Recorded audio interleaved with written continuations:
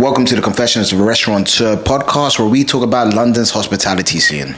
Join us as we explore the highs and lows of being a business operator in one of the busiest cities in the world. Trying out new ventures and exploring the business of food. I'm Omar Shah. And I'm Florence May, and welcome to this week's episode.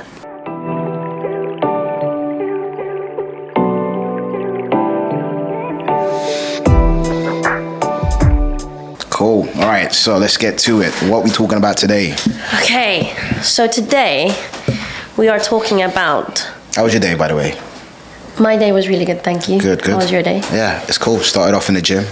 Feel refreshed, exhausting, but afterwards you feel pumped full of energy. That's good start. Achieved a lot.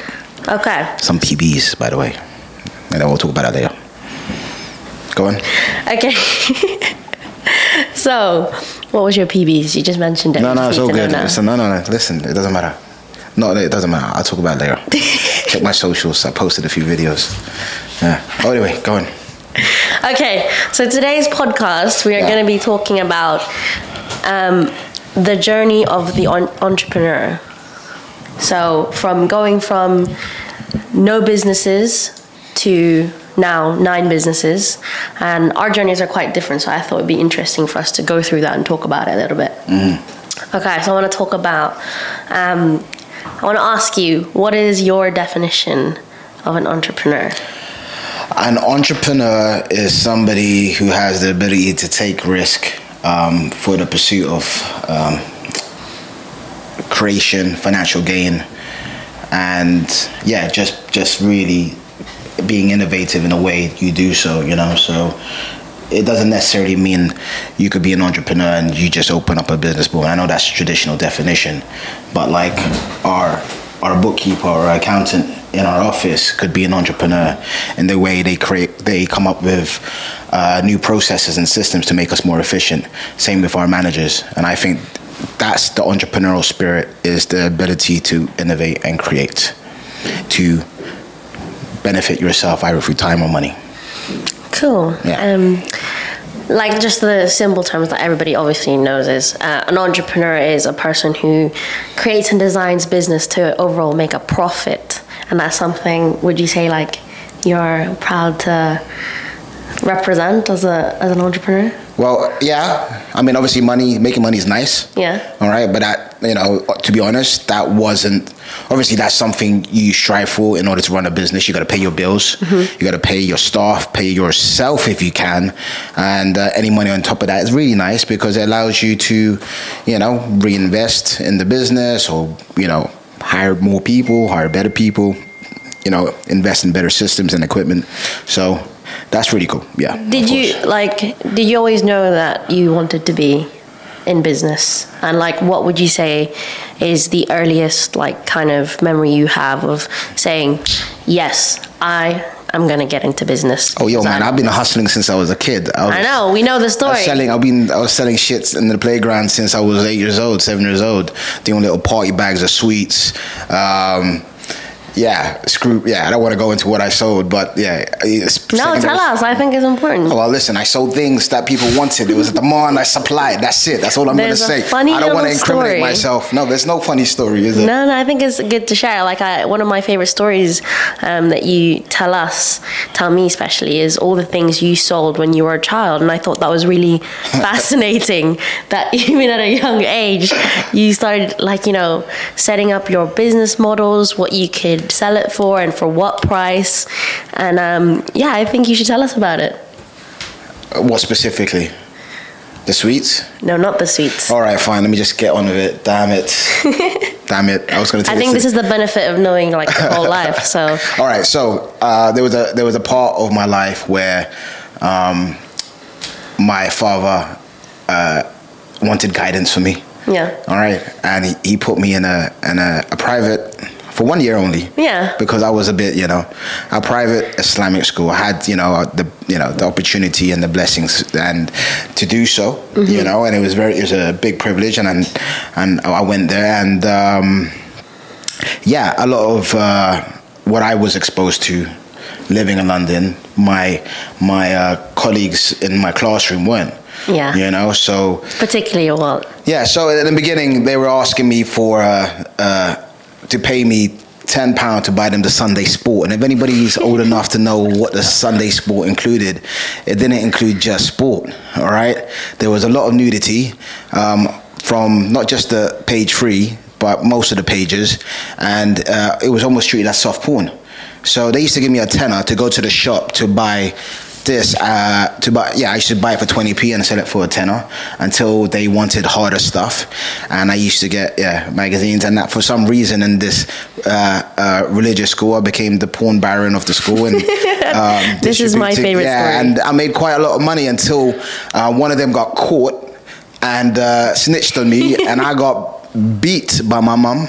All right, when she found out. She didn't approve, no? Of course not. No. She was appalled, disgusted, embarrassed, and every right so. And then when my dad found out, he came down. They didn't. You know, my mom and dad weren't living together, and I was living with my mom at the time. And he came down. It was like, and of course, you know, he gave me a telling off. But at the end of it, it was like, how much did you sell it for? £20, Dad. £20 a magazine. He was like, a little nod of approval I just saw in the side of his eye, and I'm like, yeah. But listen, I mean, I stopped. Yeah, that was it. That was a short stint. But I was always entrepreneurial, and it could have easily gone a different way. Yeah. A lot of my friends growing up did, but I didn't. Yeah. You know, I had the foundation of, you know, my parents being around me and good schools here and there. I went to many schools, many different playgrounds, many opportunities to sell my bits and pieces, you know, so... We won't go into it. There's a brief time of watches as well, but we won't. There was watches as well. I used to buy from Philippines for like, you know, designer watches and then sell it in the playground, you know, buy them for like £3 a piece in the Philippines. Exchange rate was really good back then. I was like 14 years old, and sell it in the playground for £60.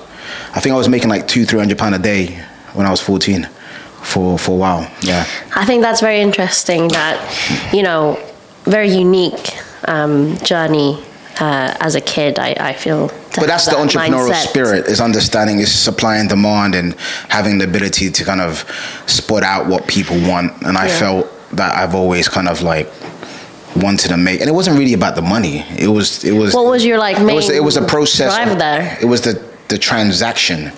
You know, it was nice to make money, but it's not like I was spending it on things to. I wasn't frivolous with it, and I didn't want to, you know, I went party. I was a kid. What was I buying at that age? Like slushy and Slurpees and... Bro, that was still expensive. Though. Yeah. Well, I mean, I think probably for me, like, not as crazy of a story as yours, but mine was definitely, my story is probably a bit more goal-driven to purchase something. Because, like, I didn't really get a lot of pocket money, or I didn't get, like, you know, we didn't have a little... like bank of funds for sweets for me, so I had to be a bit more creative so I could go out and, you know, be able to participate in those social events. So like my thing was like, I have a big family. I got four siblings, 3 brothers that play sports like non-stop, and they always run out of socks, and I was like, these idiots, I want to make money off them. You sold socks to your brother? Yeah, I sold socks for them, and then also like in the end they still ran out, so I was like, listen, I'm gonna do your laundry for you, but you gotta pay up. I want an iPhone. And this is when the new iPhones were coming out. And they were like, what? We're not getting you an iPhone. And I was like, all right, well, you're just not gonna have any socks. And secretly, they didn't know, but I was like holding back their socks. So they thought they had all these socks, but really they were only getting like 5 pairs each. And then in the end, they just started paying up, giving me their like sock money. So I'd go around and just collect my sock money until I got enough money to buy my iPhone. And I realized I'm just going to keep like charging them for things. Like, this is the way I'm going to pay for my teenage lifestyle, until I basically just got wherever I wanted from them. Okay. Like, you know, that was like my little thing, but I only did it to my family, you know. I can only do it for my family. I didn't have that confidence to kind of offer my services to anyone else. There was enough of them to have a substantial market. Oh, 100%. Yeah, there you go. So. That's quite interesting. But I talk about, you know, that entrepreneurial spirit because it's important, you know, that like what's going to make you achieve that goal, whether it was like you just enjoying that feeling of transactional, you know, experience, or like achieving that goal in the end. And I think like that's a good spirit to always kind of have, whether it evolves and grows into something bigger. But I always remember, I always gave great customer service. I won't ask my brothers if I gave them great customer service, but anyway, that's a nice little story for everyone. And so I want to forward a little bit to, you know, you having such a great, you know, passion for that and enjoying that, but then all of a sudden you turn around and you know, you did accountancy, which is kind of not what. Yeah, so my parents opened up a Bintang restaurant in 1987, as mentioned before. You know, I was used as child labor from 8 years old, helping washing up in the kitchen to about, I think, 10. I was on the floor taking orders. And I remember back then very vividly, there was no smoking ban. Me taking orders from these customers, smoking and puffing in my face. Small restaurant, no ventilation. My eyes used to tear up. Yeah, it was. Yeah, I was in the midst of it. Yeah, you know, literally, you know, with all that smoke. But yeah, I grew up in hospitality, and I guess that was ingrained in my blood. You know, learning how to engage with people a lot older than me, and have the confidence to communicate. And I think that's very important. Yeah, you know, that element. I don't think a lot of kids my age were exposed to. So many different types of people.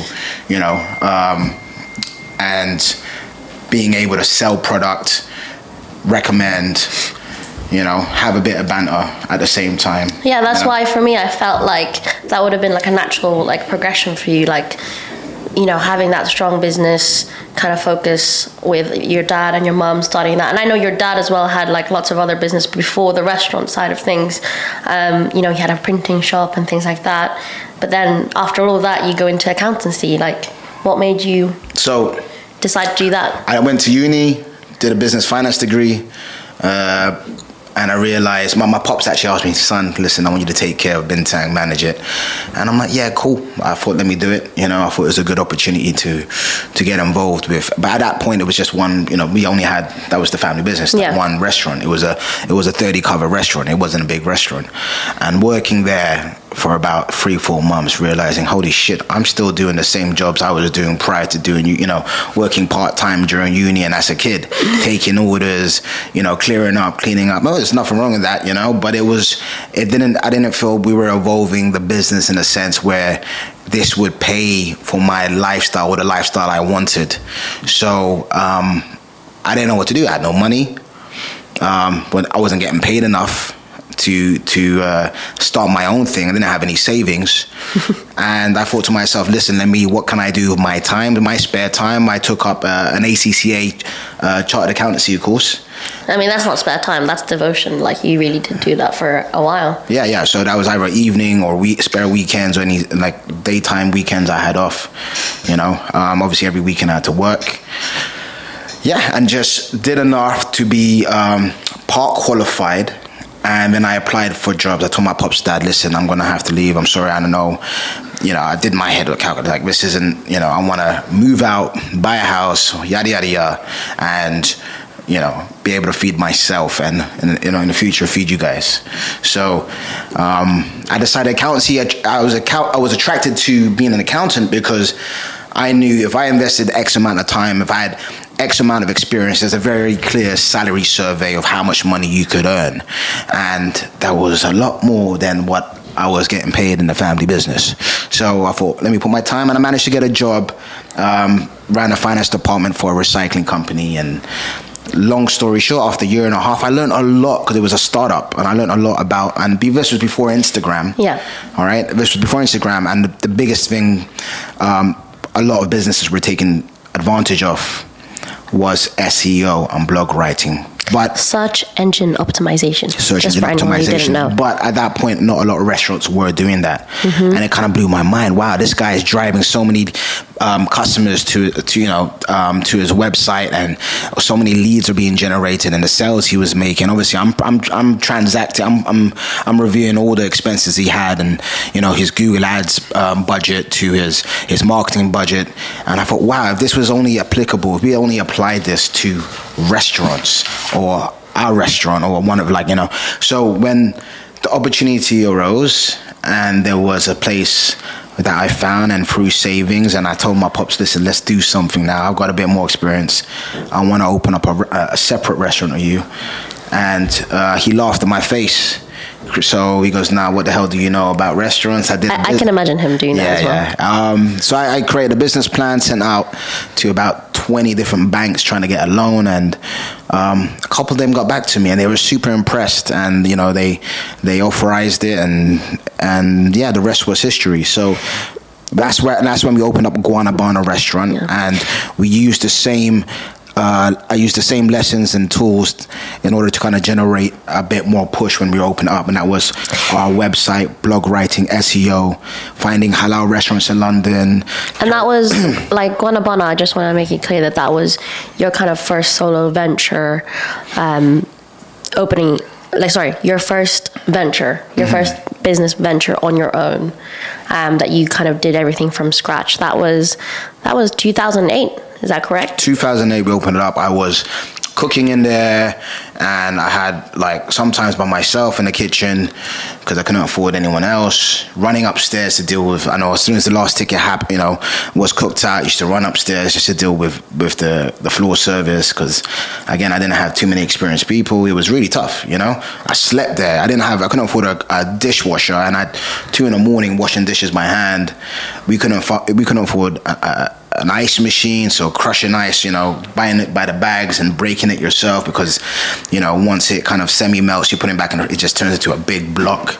We didn't have tills, it was all by calculator, and it was old school, man. Yeah, old school compared to now, where you could do everything off your phone. I mean, you know what? I think again, like, that's the difference between owning and opening one site versus when we grow, which we'll kind of delve into in a minute, the difference in kind of starting up and how you operate with just yourself versus a team. So I think going through that experience and being in a position where you are desperate, you look for efficiencies wherever you can. You try and save money wherever you can. And you do, if you can't afford it, you do it yourself. Yeah. And through that experience, that allows me now to kind of, like, I know we have nine units, God willing, more to come, but I feel I have the ability more, than most of my team because of my experience. Yeah. To identify, we're wasting time and money here. Yeah. We could do this, or we could do this better. But at the same time, it took me a while. Yeah, I mean, to break out of that mindset where you need to sometimes exactly you just need to invest in the right. And I feel like that's person kind of or group of people or solution. You kind of see that growth, well, in your journey and in my journey, which I'll talk about in a second, how you change throughout the years per site, per project, and per business. And in that mindset, in that situation when you had your first business, what was like your main focus and drive to kind of get that business going, get that business to a place where you were happy with it, that you kind of finally went, this is it, I'm ready to, like, level up now? Oh, I was broke. I was broke as fuck, man. I was like, it obviously, I'm in partner, like, whatever the business made. When we first opened, a lot of money was spent, and there wasn't money to almost live on. My meals came from the meals in the restaurant. It was, at that time, I was living with my mom. Mm-hmm. And I try to, I contribute whatever I can, and it was hard, and she needed money as well. So it was just, so at that point, I remember borrowing money to help my mom out, because opening up this business, I couldn't help pay for the rent. And that's kind of the most common ways for people to start a business. A lot of people ask, like, where did you kind of get the funds, or how did you get there? Did you use an investor? Yeah, so when I wanted to borrow money, I think at that point I was asking for 50 grand. And to me, that was a lot. And I thought, I could do it for 50 bags. No problem. The bank was saying, why so little? Most restaurants that, ask for a loan are asking for like 150, 200,000. And that blew my mind. Yeah. But because just a bit of background where I worked as an accountant, it was a recycling company called Any Junk. The owner, Jason Moore, at the time, smart guy, ex-angel investor, he created he borrowed a model from Canada that was a new rag and bone trade that was branded, easy to book, very clear prices, and they used to collect rubbish, and whatever they didn't tip, they resold. So there was a massive warehouse full of chairs and tables and paintings, and that kind of worked out for you, didn't it? That worked out because when we were furnishing the restaurant and decorating the restaurant, I just had my little Peugeot 306 full of chairs and tables every day. When I gave my notice in, I told them I'm opening up a restaurant, so I used to buy chairs and tables like £2, £3, and that was the brick and brack style, that shabby chic that was in back then, you know. You still kind of do that now. You still kind of use your Tesla. A bargain, I love a bargain. And a bargain. I love a bargain. Put chairs and tables in that when you can. So I don't think much has changed apart from just your vehicle. I don't like wasting money. No, you don't. No. But that's cool. So would you say like that experience of you being an accountant played a big role into how you did business differently compared to how you would have tackled it in your family business at Bintang? Not in a way that you would think, because accountant, a lot of people say, you got that background, that must help so much. No, like I was probably personally the worst bookkeeper for myself. The discipline to manage paperwork and make sure your books are balanced and your invoices are paid on time and they're filed correctly and neatly and organized.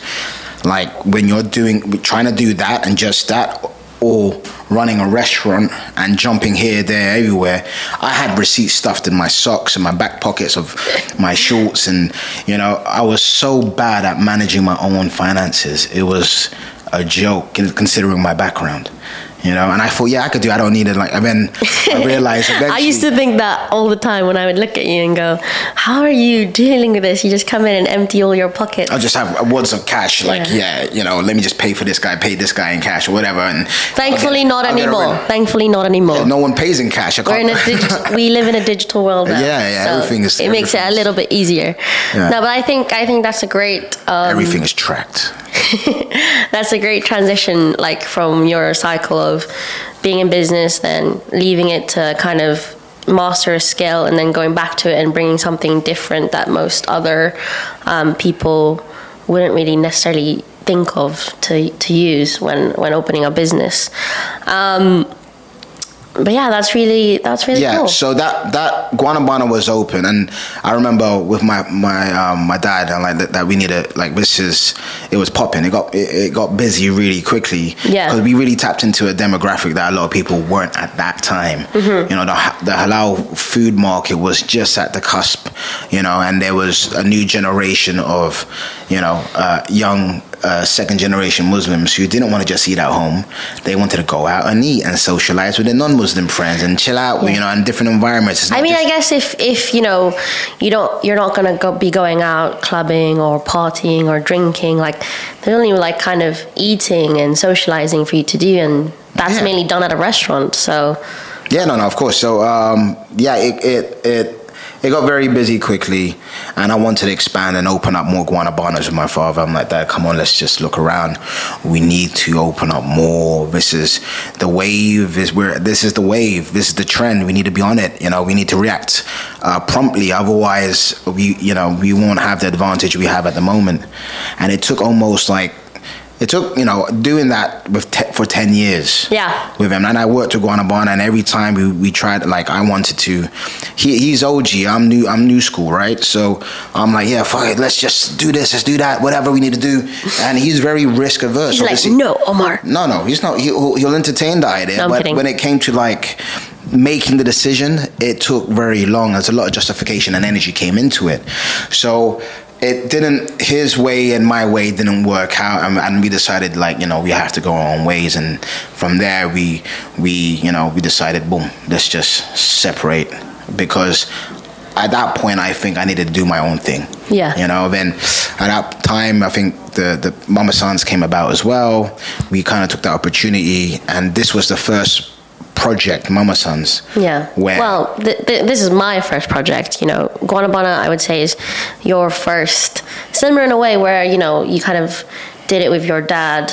This is probably my first real experience opening up a business from start to scratch. What I was gonna say is the first time that I didn't have to justify.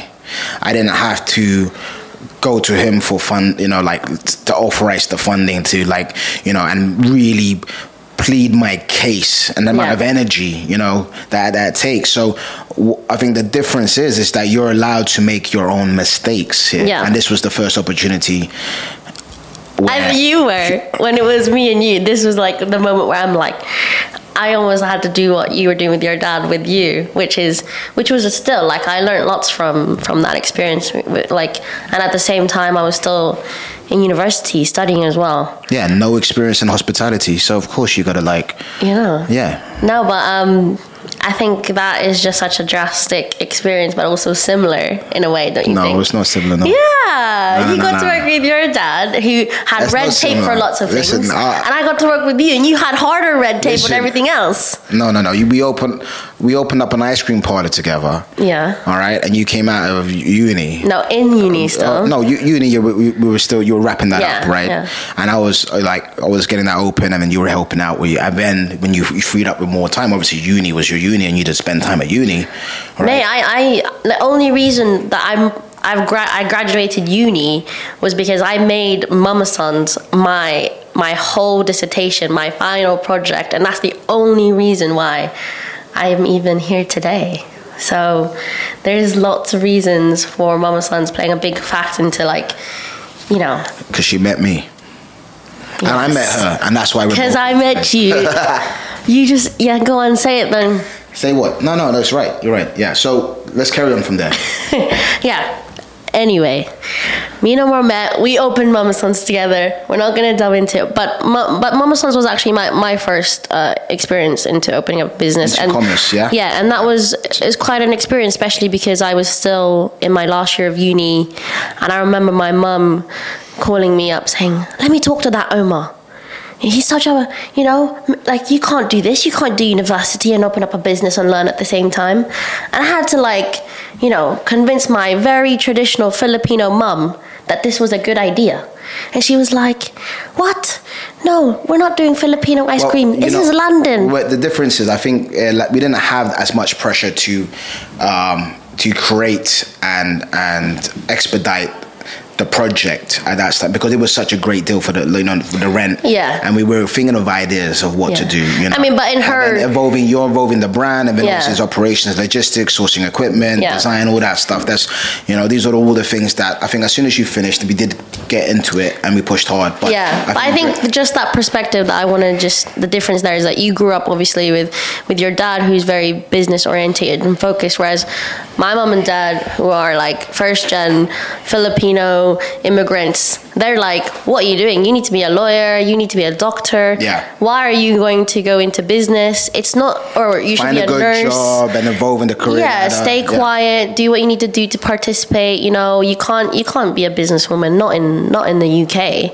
And I feel like for me, looking at you and your dad's relationship, that was very motivating for me to see you push forwards and do all these things. Like, you did that typical Asian accountant career, which was... I did that because he wanted it. He didn't want me to be in a restaurant business, even though he asked me to straight from uni to come help out. He didn't want me to. Yeah. Ideally, obviously, he's old school Asian and Bengali guy, and he wants me to be a doctor and accounnt, or... I mean, for my mom and dad to let me do art as a degree, they called my art coloring in. That's what they told their real friends, to their the socializing group. They would be like, "Oh yes, that marketing and advertising, graphics." But to my aunties and uncles and to their best friends, "I don't know what she's doing here. She's drawing, coloring in. I don't know what that is."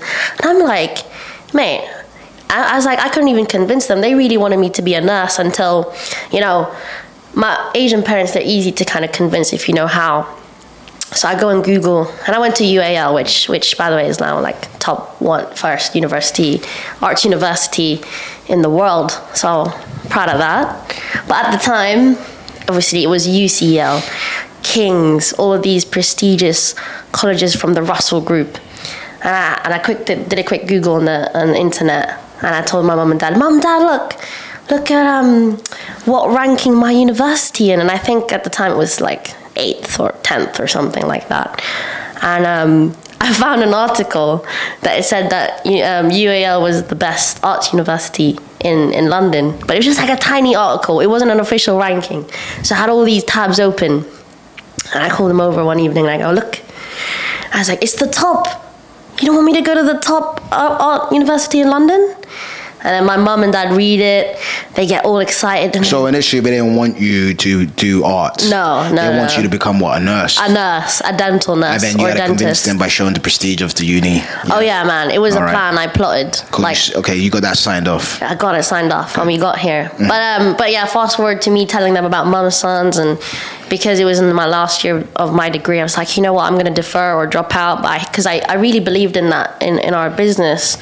And she was like, I'm dragging you back. How dare you? We put you through school, everything. How could you do this to us? I just want to make crying, it clear all of it. I didn't do anything to compromise her ability, all right, to give the right amount of attention to her degree, okay? So I just want to make that clear, all right? Nothing was pressing at that time, until you finish and thought, okay, now listen. No, I wanted to be clear. It was in the thick of it. We were doing Mama Sons in the thick of my degree. It was on my 3rd year, and that's the only reason. But long story short, when did we open up Mama Sons Kentish? 2017. What month? That was when does the uni finish? 2017. No. What month? In August, September. August, September? Yes. Your uni goes until August, September? No, like the graduation part of it. The graduate, you mean like throwing the hat in the air? Yeah, but we were already doing Mama Sons before that. Listen. I got the dissertation to show you. It's probably because at that time he just thought I was like scribbling on my computer. Yeah, I was getting mate and her mate, Henry. Yeah, my friend Henry. Your friend Henry, he worked with her to and Adelaide. And Adelaide to help with like the marketing, branding perspective, and like the press packs and stuff like that. Yes. So the only reason that happened was I made my whole final project and dissertation about Mama Sons, and my tutors were so kind enough to let me to use the business as my it was great. as my submission. Great, yeah. You know, and it just so happened that my 4 modules were on creative entrepreneurship, brand identity, social media, and where did I see the future going into for advertising, because that was my degree. Yeah. And I was lucky to be able to incorporate all those things into our business. Yes, but I had. It's okay. You didn't. I had your best interest. It's okay. You didn't tell me to quit university. He didn't tell me to quit university. Thank you.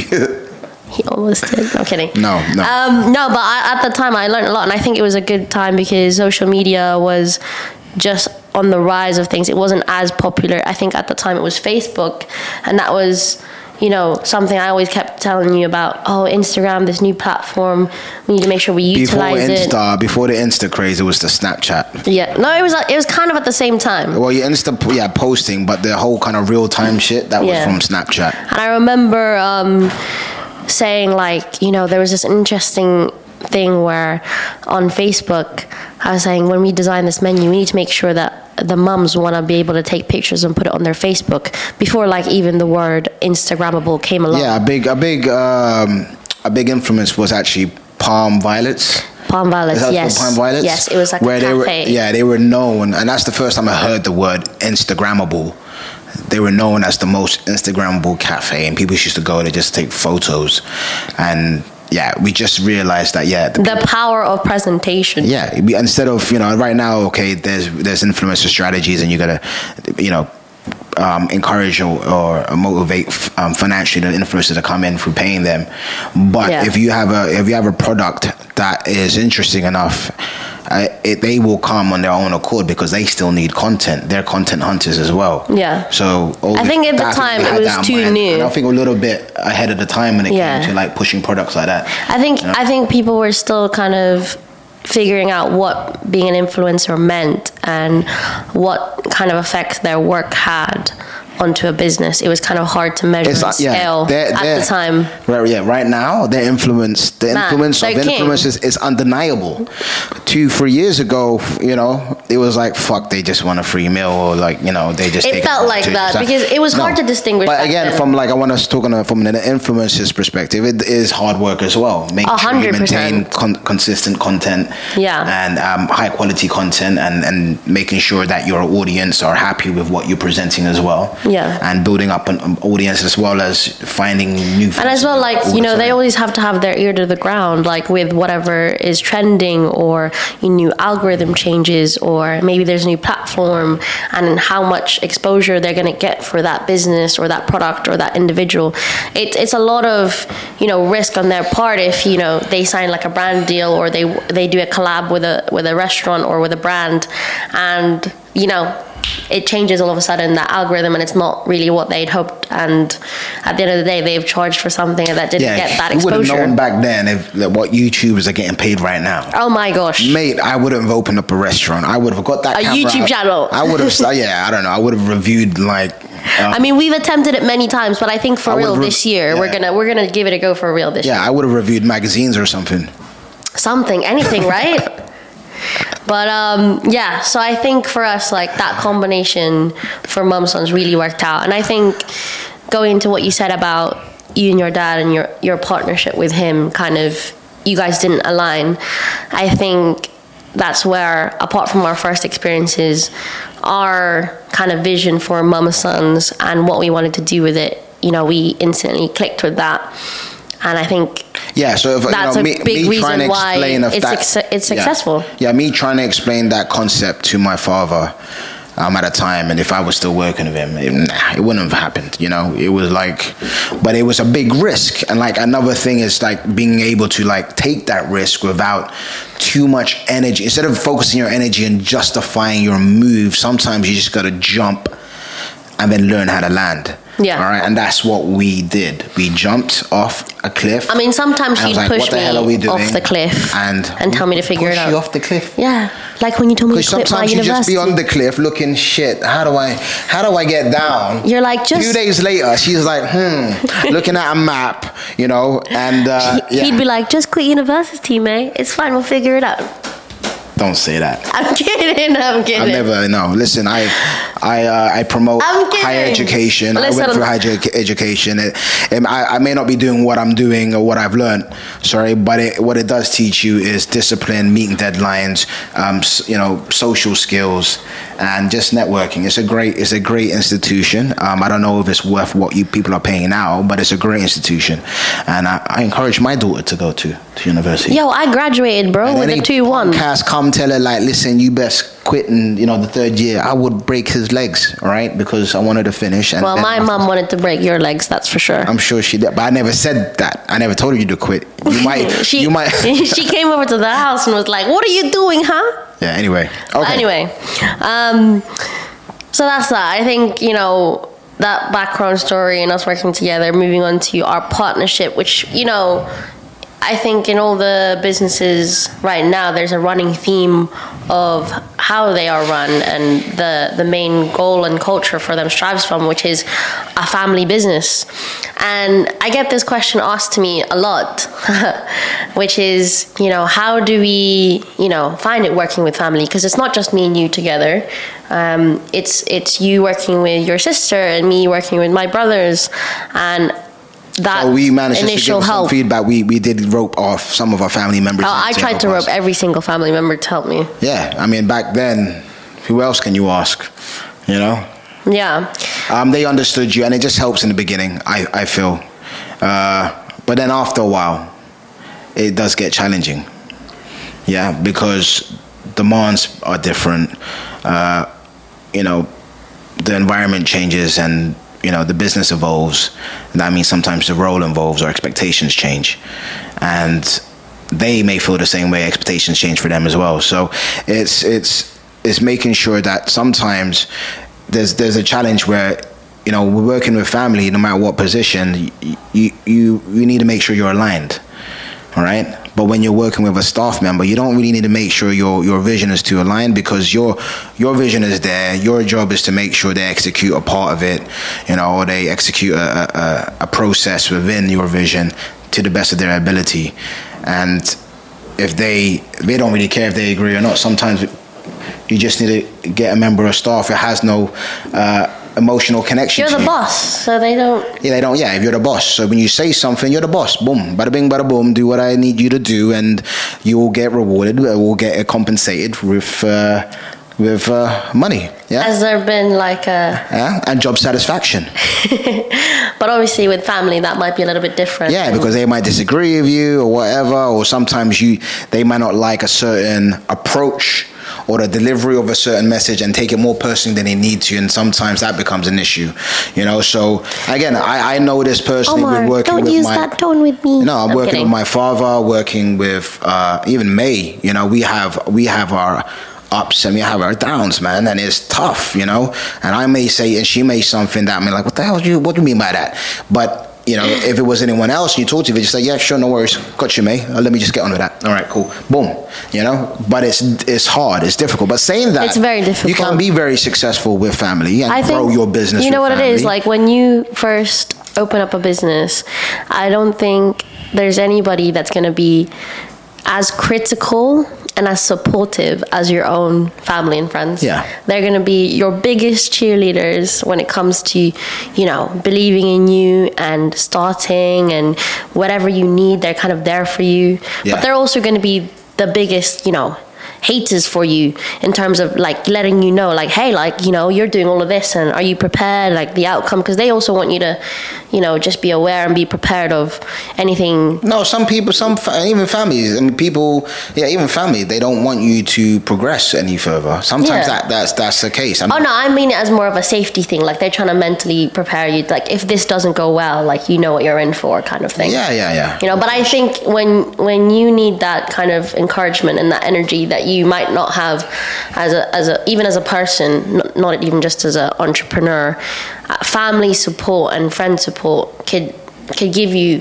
that drive to open it up. Yeah, yes, but listen, unless they're entrepreneur, they're initially oh guys, I'm gonna do this, yay girlfriend, you do your thing, but when it comes to it and you're not seeing your boys, you're not seeing your family, you're working constantly, you're pushing yourself, and you're trying to push your team to make sure you deliver the standard of product you want.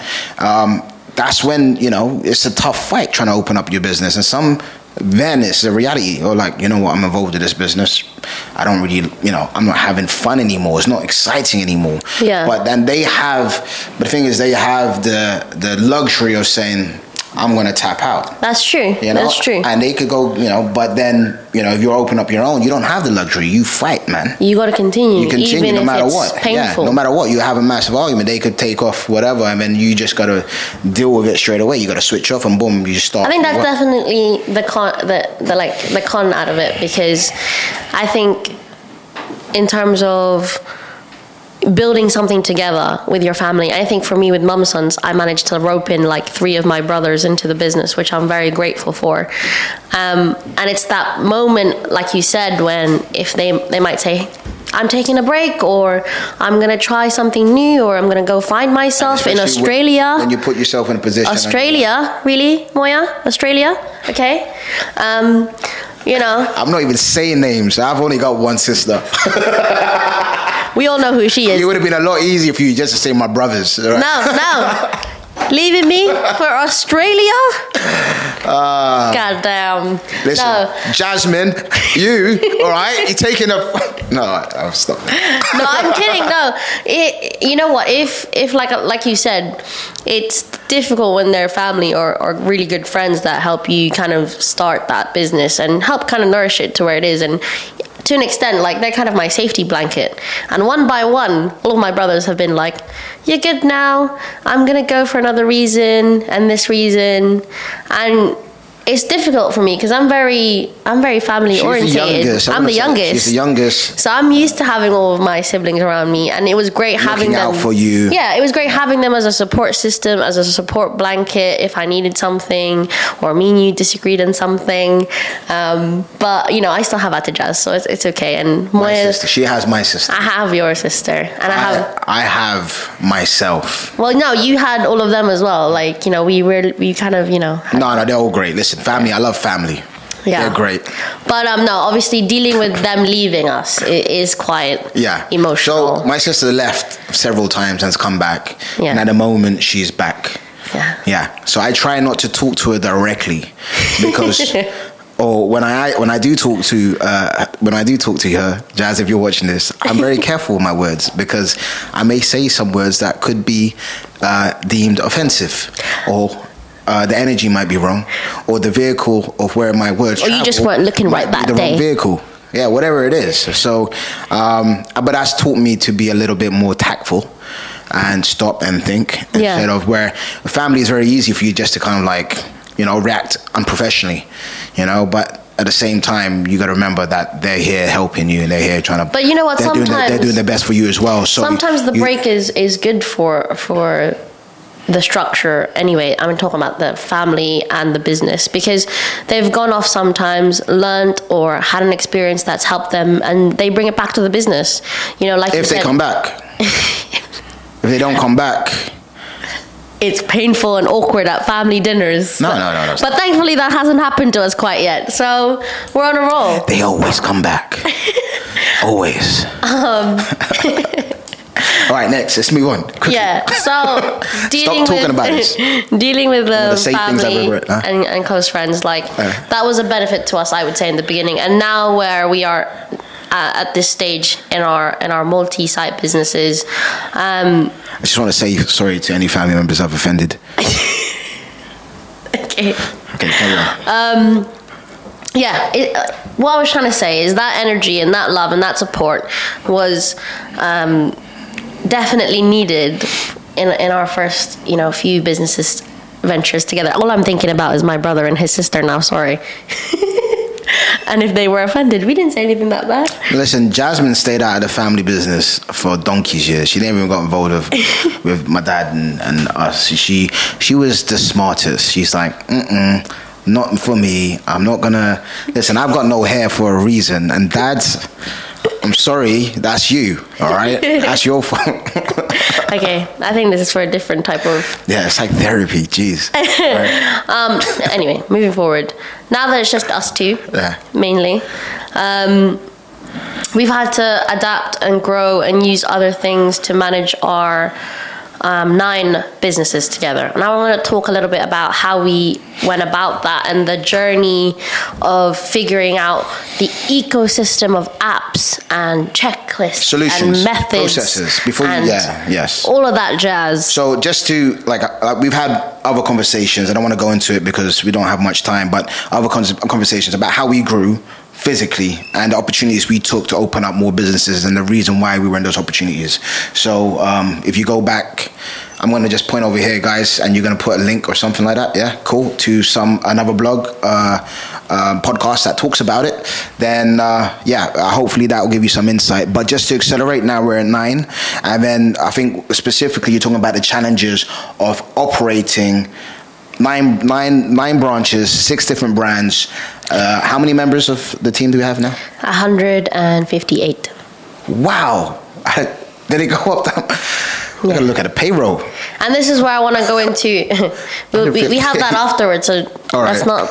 We have a finance meeting after this, right? Yeah. Oh, okay. So the difference between our first experiences as a single entrepreneur to now a serial entrepreneur. Do you want to tell people what that is? The what? Serial and what? An entrepreneur versus and a serial entrepreneur. A serial entrepreneur is really nice with milk and at breakfast with a glass of orange juice. Here you go. Do you want to read it here? That joke of the day. No, that's it. No. So a serial entrepreneur is probably somebody who takes more risk. Serially.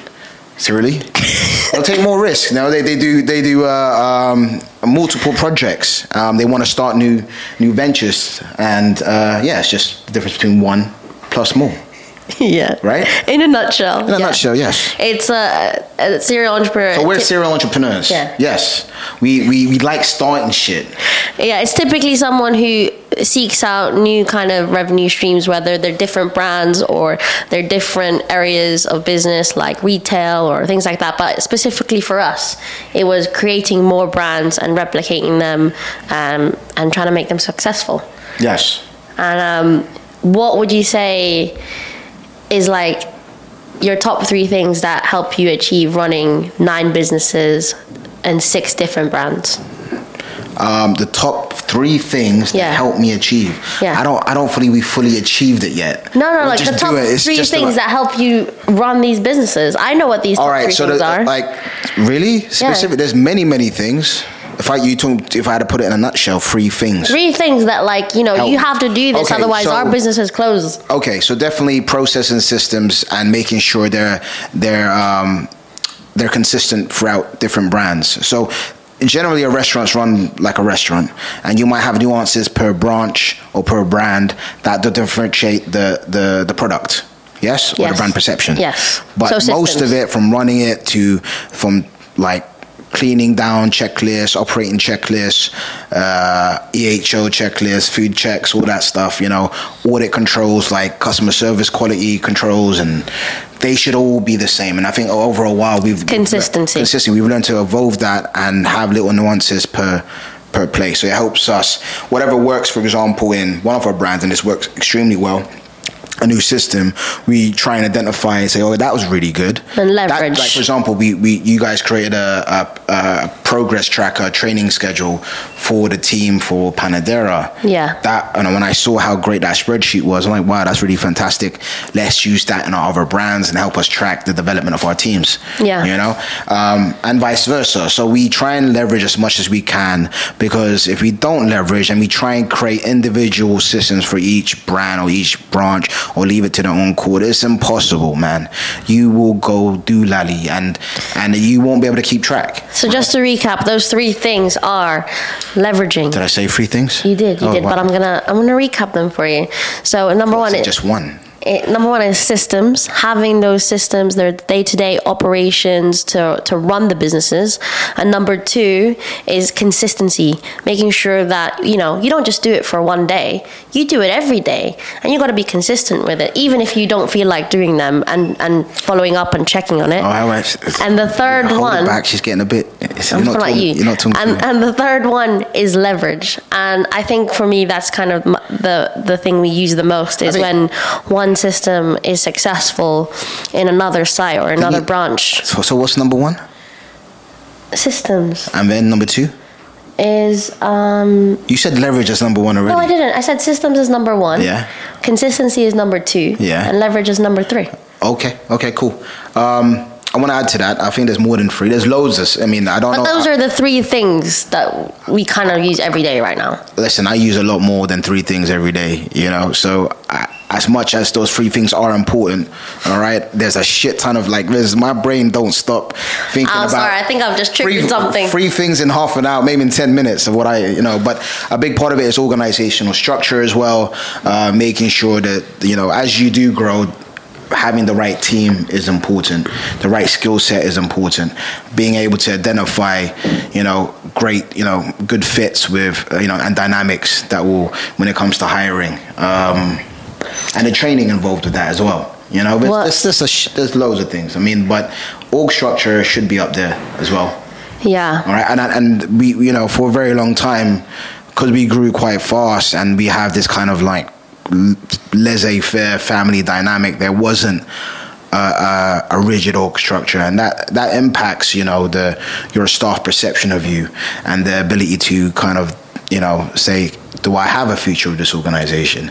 And if there's a ladder that they could climb and opportunities that they could get into, then that's something you want to present to them. And especially in this climate, staff retention is is a big factor when it comes to growth. Yeah. A lot of businesses can't grow right now because of staffing levels, and some are even reducing their operating hours, and in some extreme cases closing altogether because they can't find the staff.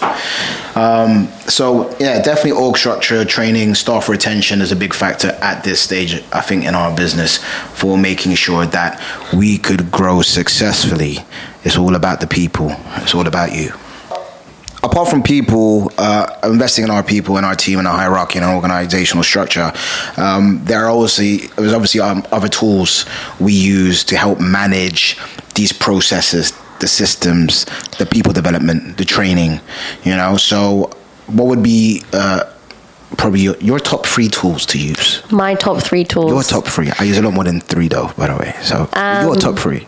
My top 3 would probably be Asana, which is our project management tool. Asana is great. My Google Calendar, because that's where my whole schedule lives for every single person. You're very good at calendaring. Yeah, I mean, like with this many staff and this many managers,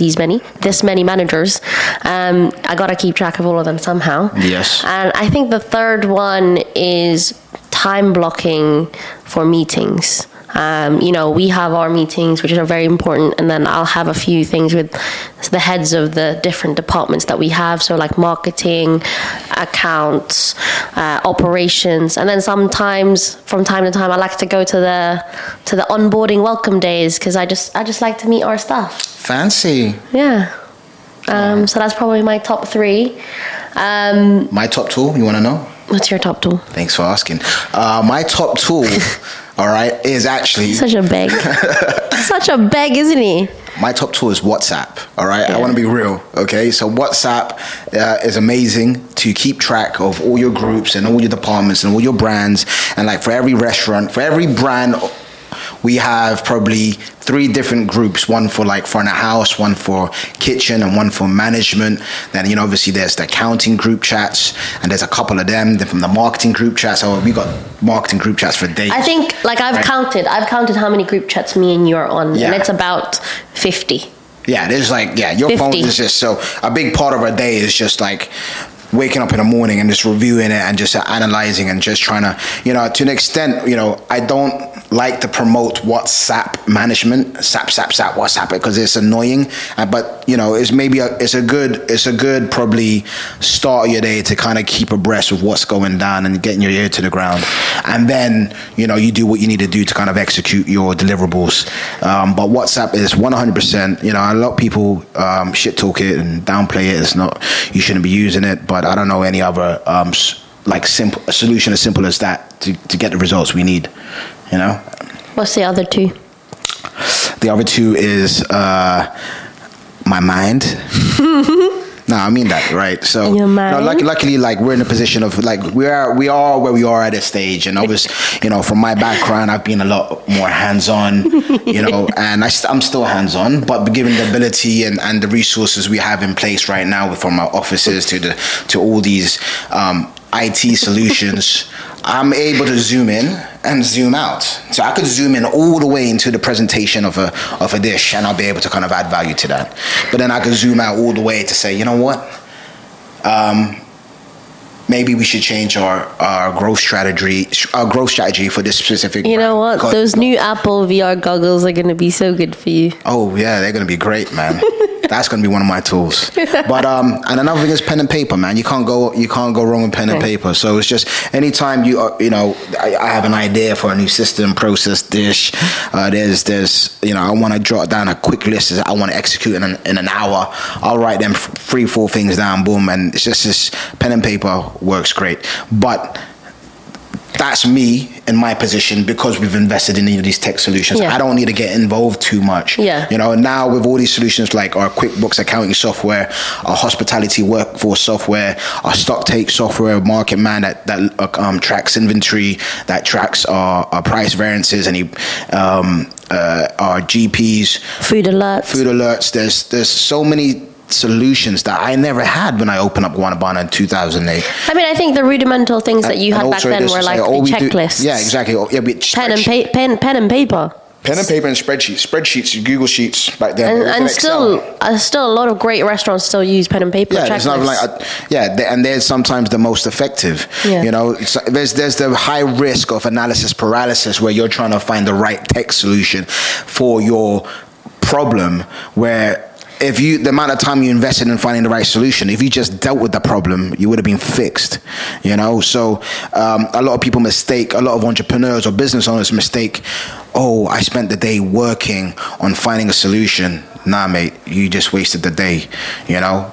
Just pick one, get on with it, and just mark that result as done. You definitely have that owner perspective, only because I know that if I had said that to my ops managers, I would be getting an earful of all the things that they have to manage on the side that they can't deal with, with just pen and paper and just a rudimental Excel spreadsheet. But I do understand where you come from, where, in a single site, in one place, there's no time for solutions and tech solutions and thinking about it or having meetings, or, you just gotta fix it. You just gotta react. For one place. So one place, you just gotta get on it, fix it, get on to the next thing that you have to fix. And that mindset works for that one place. Yeah. But we do need to, as we grow larger, God willing, we grow, we double our branches. Yeah. We need to. Tech is important. But not even being able to track figures, track feedback, and even collecting data as well. I think, when you run a single site, you build that customer relationship with the customer because you're there every day, you see them every day. What happens when you go from 1 to 5 to 9, and let alone they're not even just the same brands and the same concepts, they're all different and they're all unique, and you can't remember all those customers that come, so you do need to find the things that work for you. And the secret is, anybody who deals with ops, and that's the main the bulk of my time is with my ops team and meeting new kind of tech solution people that are presenting things to me nicely and helping me kind of make a decision of what I'm going to spend all our money and budget on. Yeah, a lot of time is spent again trying to pick the right. I'll give you an example: accounting. Yeah. I went through Xero, went through Sage, we went through back to spreadsheet.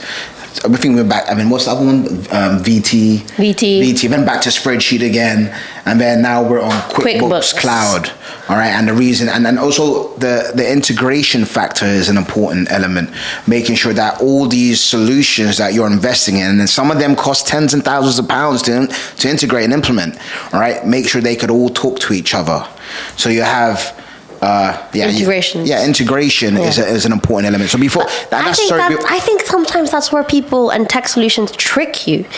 There's so many things, right? If you have an ops team, and sometimes that might consist of 1 to 2 or 4, and the secret to building the ecosystem of apps that works for you is there's no ever right app for one place. You got to do the trial and error to see what works with the concept that you have, number one. And then number 2, are you going to find another tech solution that you like even more, but that doesn't integrate with the other systems? You can't really set out to find integrations that work well with only these certain apps, but then come to end to realize there's this one app that's going to drive your business forwards way more than these other ones, and you have to abandon these ones that you've just spent your time on. Yeah, it's quite tricky It's very tricky. And as you grow, so what a solution that would have been fine for maybe reservations when you had 1 unit or 2 units, as you grow, it may not be the right solution. Doesn't work. Anymore, Every time that you grow, whatever you've put in place before that doesn't work. Yeah. So and if there is something that works, the larger you get, give me a call. Yeah, send me an email. The larger you get, obviously, then there's you're gonna have to look at somebody for IT procurement for for IT. Yeah, 100%, 100%.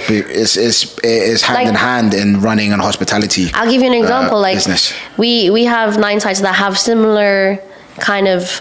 They all speak a similar language in terms of their operations and their systems, but Mum Sons and the restaurants, they're not on the same softwares. They're different. You know, they might have things that cross over, like MarketMan. We all use MarketMan for them. MarketMan does what? MarketMan counts our stock and does our kind of inventory system. I said that, counting stock. And all the GP software. Invoice management, GP, stock take. So it helps us kind of manage and make menus and recipe books and all of that stuff. So we use that for all the brands. But, for example, their daily operational checklists. Mum Sons is, you know, we're considering a few things like Trail and Jolt. And what is Trail and Jolt do? Trail and Jolt they manage your kind of digital checklists that kind of help keep everything on track, measure productivity. All those processes. All that good things that you need. Design on a spreadsheet. Yeah. To manage consistency in maybe 1 or 2 units. And after a while, you want to scale it because trying to make sure your managers print it all out and there's enough ink in the printer, and that's the reason. Or I ran out of ink and I can't. That's why I didn't have the form and all these excuses you hear. You know, digitally it allows you to kind of like alert you if something hasn't been done. You know, it's just and now like a classic thing happened where I felt like we built those ecosystems of apps of how they all talk to each other, they all integrate. I'm finally happy, and this one app comes along, blows my mind, and it's Food Alert. And anyone that's on there, like, it is absolutely excellent, like in the way that it for the restaurant side of it, definitely it schedules in like your compliance. So like if you have your alcohol license due, and sometimes we forget, right? Like who remembers all those things? Yeah, it's specific for what we need to do. There's no like right app, and that's the secret. But I'm a firm believer in, before you look at these app solutions, because you think, oh, this will help me, do it rudimentarily on a spreadsheet, print it out. If you don't understand the process, then when it comes to designing the solutions on these apps, then it's gonna be very, you know, costly in terms of your time and money. They all take time to set up. You don't even need it, but it's such a great presentation. You think, oh wow, that's really cool, and they aren't cheap, man. Yeah. You know, we spend a pretty penny when it comes to these tech solutions now. Yeah. We never had that before. I remember taking reservations on a diary, on the phone, man. And sometimes that's just as good as sometimes for one unit, maybe. But yeah. But in terms of that operations ecosystems, like my advice would be to just trial and error it. You know, write your ultimate goal in. And my ultimate goal was I need to be able to, at a snapshot, look at how all the restaurants are performing on my phone. I know we're running out of time, but HR, and what do we use at the moment? So we use Workforce. And then, like, given the amount of employees we have at the moment, to manage 150 employees, you do need an HR solution. I mean, Workforce is not, the main thing of it is not an HR solution. It's a scheduling tool with other tools inside it that helps you kind of create a more compliant work culture. So it's a great way to alert your employees for a certain change or a new rule or things like that. Make sure you're up to date and diligent with all the documents. And it's helpful for your actual HR person to manage all these things. Your payroll, all of that, it manages that. So I mean, obviously Excel has been used for decades as a solution, but these pretty apps now on your phone, you don't need a laptop no more. You can run it off your phone, you know, and it'll just ping you, or you can see things or extrapolate reports as and when you need them, whatever time of the day, which is great. Yeah. But also a ball ache to implement. So it takes time. Be careful. Be careful when you pick one, because the integration is one of the biggest factors that we didn't realize for some of these apps, and how long it takes for it to be successful. Well, that said, anyway, what's next is what's going on? What's happening with our growth? We're talking about all these things. Are we growing? Are we going to do anything else, man? Because damn it, we ain't done nothing for 2 years. I mean, we have grown our structure and our systems. We've got this little office. We're trying to build a foundation. You know, we're doing these podcasts. We finally have the time. We don't want to build on a house of cards, and I felt at that point that's what we were doing. So that's why there's a lot more investment in tech and people and org structure. And I think it takes, you know, picking people to be part of that head office and that organizational structure is a really important process. And I think now we're ready. We're ready to open up more units. We've got that. So we're looking right now, guys. We won't tell you exactly, but stay tuned. May's going to launch one of our vlogs. What? Yes. Why did you just out me like that? Because I think we all need a vlog from May about what we're doing, and Sure. Yeah, push that content. Anyway, guys, thank you so much. And for anybody that's been following our podcast and listening, thank you so much. And if there's anything you want us to talk about, please mention it in the comments. Send me a DM. Send us a message. Whatever it is. And if there's anything we can help with and discuss and it'll add value to your life or decision-making process, we're happy to help. So thank you. Make sure to like and comment and subscribe, guys. Yes, please. And we'll see you soon. Bye. Bye.